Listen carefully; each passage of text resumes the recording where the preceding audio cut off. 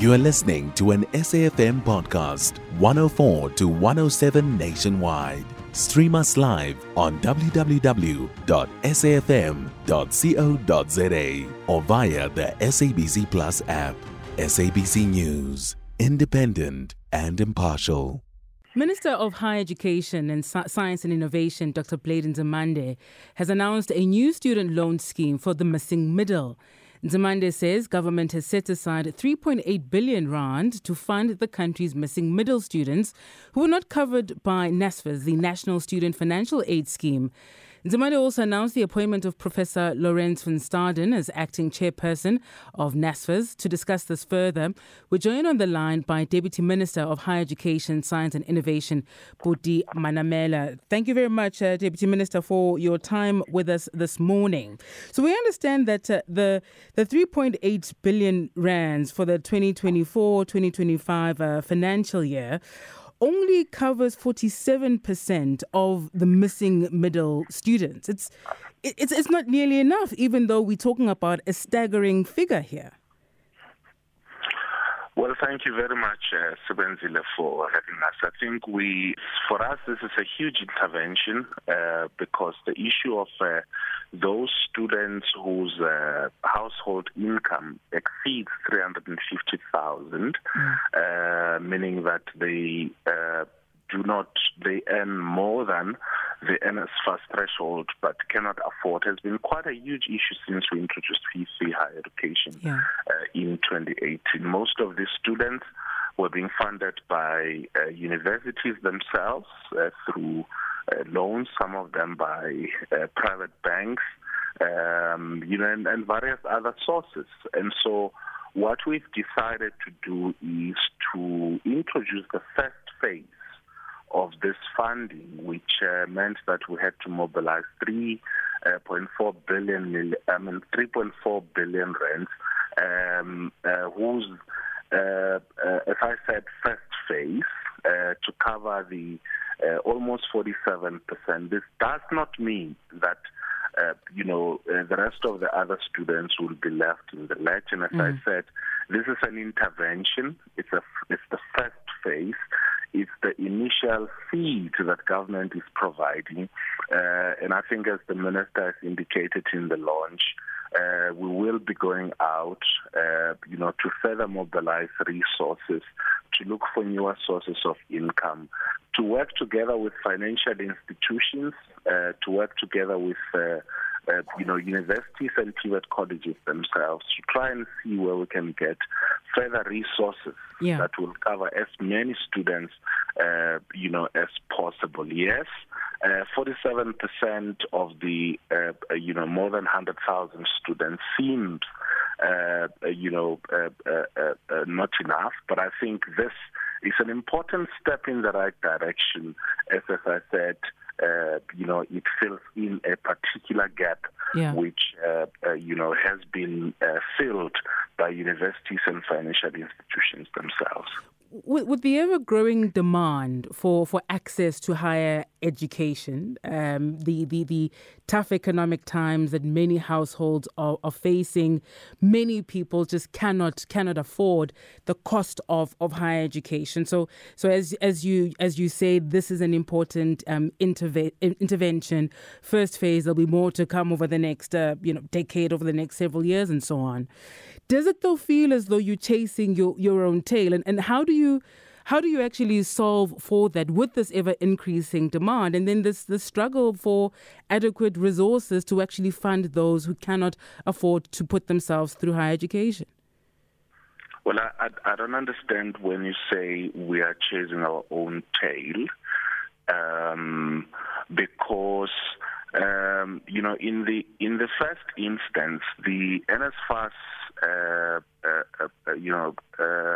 grant provides for more than, close to 90% of South African households, based on the, households income survey that was conducted in 2018, whose basis we have said as, which guided us to set the threshold at 350,000 rands.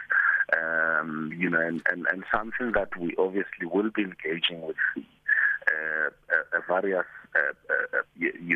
stakeholders in the sector in terms of when do we review that. But 90% of households are already provided by the current threshold. This is an additional measure which covers those students who are not, included in the, in the initial thresholds that we've indicated.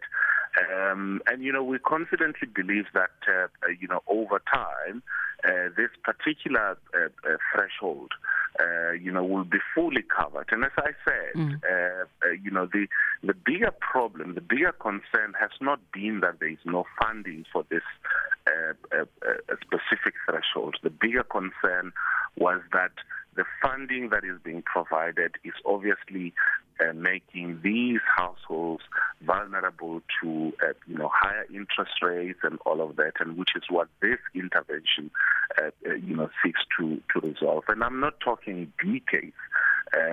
We're talking, a very short-term period where we can hopefully fully cover, everyone who falls within this cohort. And maybe I think it may also help for me to provide even more information on this. So those students who, families earn more than 350,000 rand, as I said, will apply for this funding. We will also look, obviously, at the performance of those students.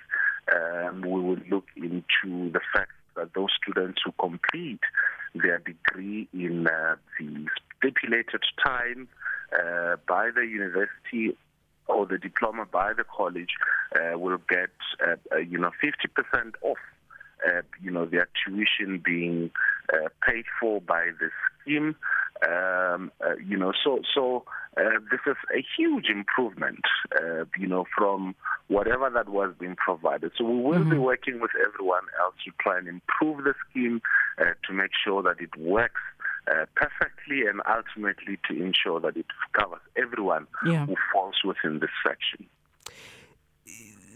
So some of, imagine you would call them your detractors. The DA Shadow Minister of Higher Education, in fact, saying that there's still quite a bit of confusion around the rollout here, and obviously also expressing very little confidence about your department's ability to administer this new funding effectively, and making the argument that the administration of the current load has not been administered effectively. How do you respond to that?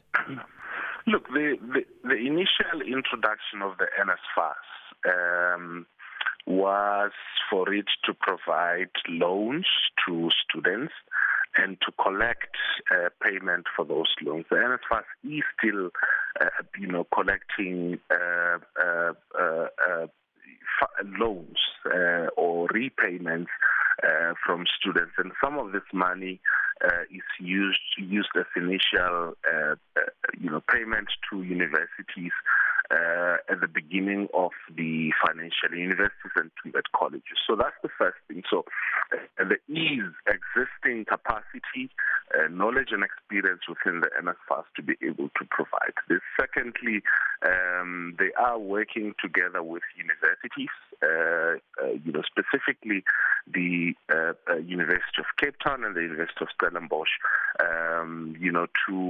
to look into their own loan schemes that have been existing for years. So a combination of that experience, I think will be put into good use to make sure that the rollout to this scheme is effective. We already have a platform, and I think you call them detractors. They are the opposition parties in Parliament, and sometimes they get into the habit of opposing, particularly when it's elections season. But we are quite confident that by the time we have completed every other process in terms of the academic year 2024, this will also be, a done deal, and students will be given information in terms of what to do to apply for the scheme. Professor Lourens van Staden has been brought in as acting chairperson of NSFAS.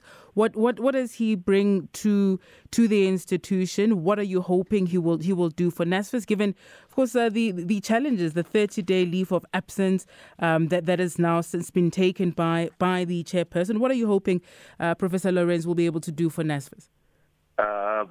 Prof. Lourens has been a practitioner in the post-school education and training sector for years. He's been a vice chancellor, at the Tshwane University of Technology, at a very important phase of that university. He's been working as an administrator in various institutions. He has experience. He, in terms of the student funding in the sector, and in the period that he is required to act, we believe that, he will be an important set of hands to help us ensure that, NSFAS remains stable, NSFAS remains focused, as we reopen institutions of higher learning in 2024. So we're quite confident. It's already in the board, so there shouldn't be any doubt. Any member of the board, in our view, can be able to act as chairperson. And, we believe that his pair of hands have got enough experience to be able to fill in, the gaps created by the current chair stepping aside. In this country, we're not used to people, whenever they are under some sort of cloud of controversy, stepping away for whatever reason. We've seen it here with the chairperson and its causa stepping away here. And I wonder what your reading of that is. Some of course, are saying, well, okay, great. He's allowing processes to unfold without getting in the way. And of course, still allowing for the work of NSFAS to continue without this cloud affecting things. There's also a view that says, well, if he's walking away, he clearly has something to answer for here. What do you make as Deputy Minister of him taking this leave of absence? Well, I have no interest to make a reading of the situation. What we have here is, someone who's an incumbent in a position who believes that, there are certain things that have happened, that requires to be looked into, and in order for that to happen, and in order for them not to be seen to be interfering with the investigation, they believe that, they should step aside. And I think we need to applaud the chair for having taken that initiative, talking to the board, and let's see what's happened. This is a decision that the board has taken to accept his decision, and upon advice to the minister then has appointed, a chair. So I think let's give that process an opportunity, and let's get a report on of the investigation, without formulating opinions and without throwing innuendo. I think let's hear what those who will be appointed to investigate say if they found, and if they found that there was nothing wrong on the part of the chair, then let him be brought back. And if not, let's hear what they say should be, done with the chair. Would you agree, though, Deputy Minister, that it comes at the worst time, really, this scandal, and obviously growing calls for the minister, Dr. Nzimande, to resign as well? It's coming at a time where the spotlight is on education. Schools are opening this week, institutions of higher education in a couple of weeks' time as well. There's always the spotlight on funding for schooling. So it really comes at the worst time. Would you agree? Well, look, I think our interest is, yes, perceptions are important, but we're more interested in, what the reality is. So in as much as there are news that indicates that the the chairperson may have acted inappropriately in whatever way. What our interest now is, have we planned for the academic year 2024 as a National Student Financial Aid Scheme? And we think that based on the report that the board has given us, we tick that box. Do we have that credibility as an institution to be able to provide funding to students and to universities and to the colleges as and when they need them? We believe that we tick that box. Yes, there were, about 22,000 students whose allowances were not paid last year because of some of the challenges and inadequacies based on the, financial service providers that the NSFAS had appointed. Is the NSFAS acting on that to ensure that those students are repaid their money? Yes, we believe that we've ticked that box. So that's our interest. And we are not less concerned, of course, of the perception that this creates. Mm-hmm. But what I want to, assure students who will be getting their matric results sometime in the course of this week and who have hopes, who have applied to the NSFAS for the academic year 2024, is that at the time when you have to go to university, when you have to go to a TVET college, we believe that we will have an NSFAS that puts money in your pocket for you to be able to go and pay your tuition, accommodation, transport, and any other benefits that the NSFAS stipulates. Mm-hmm, mm-hmm. As a final question, Deputy Minister, allow me to veer off and ask you in your capacity as an ANC-NEC member. Over the weekend, we heard about in a leaked letter, it was in fact about Dr. Nkosazana Dlamini-Zuma's intention to call it a day on her career in Parliament, and we wonder if that will also lead to calling it a day on her career as in public service ahead of a crucial election year. Your thoughts on this? Well, I haven't seen the letter. I haven't spoken to, Dr. Dlamini-Zuma, and I do not know what her political interest and role would be in the coming year. But if indeed that is true, I think it's important for us to appreciate the fact that she's been of service, not only officially in government, but also as part of the liberation movement. She has been one of those few who contributed in the formation of the student movement and its shaping. She has contributed into, the Africa Development Agenda, the first, woman chair of the African Union. She has done a sterling work as Minister of Health here in the country. So I think she has made a huge contribution. And if indeed it is true and that it has been officialized, I think all that we could do is to acknowledge that important role and ensure that her name remains in the books of history for that contribution. I hope that we'll continue to rely on her counsel as we do, not only as the ANC, but also as the country. Thank you very much for your time with us this morning. Thank you so much. Bye. That was Deputy Minister of Higher Education, Science and Innovation, Buti Manamela. You can find SAFM Current Affairs on 104 to 107 nationwide. Our podcasts are available for download on all our digital platforms. SAFM, leading the conversation.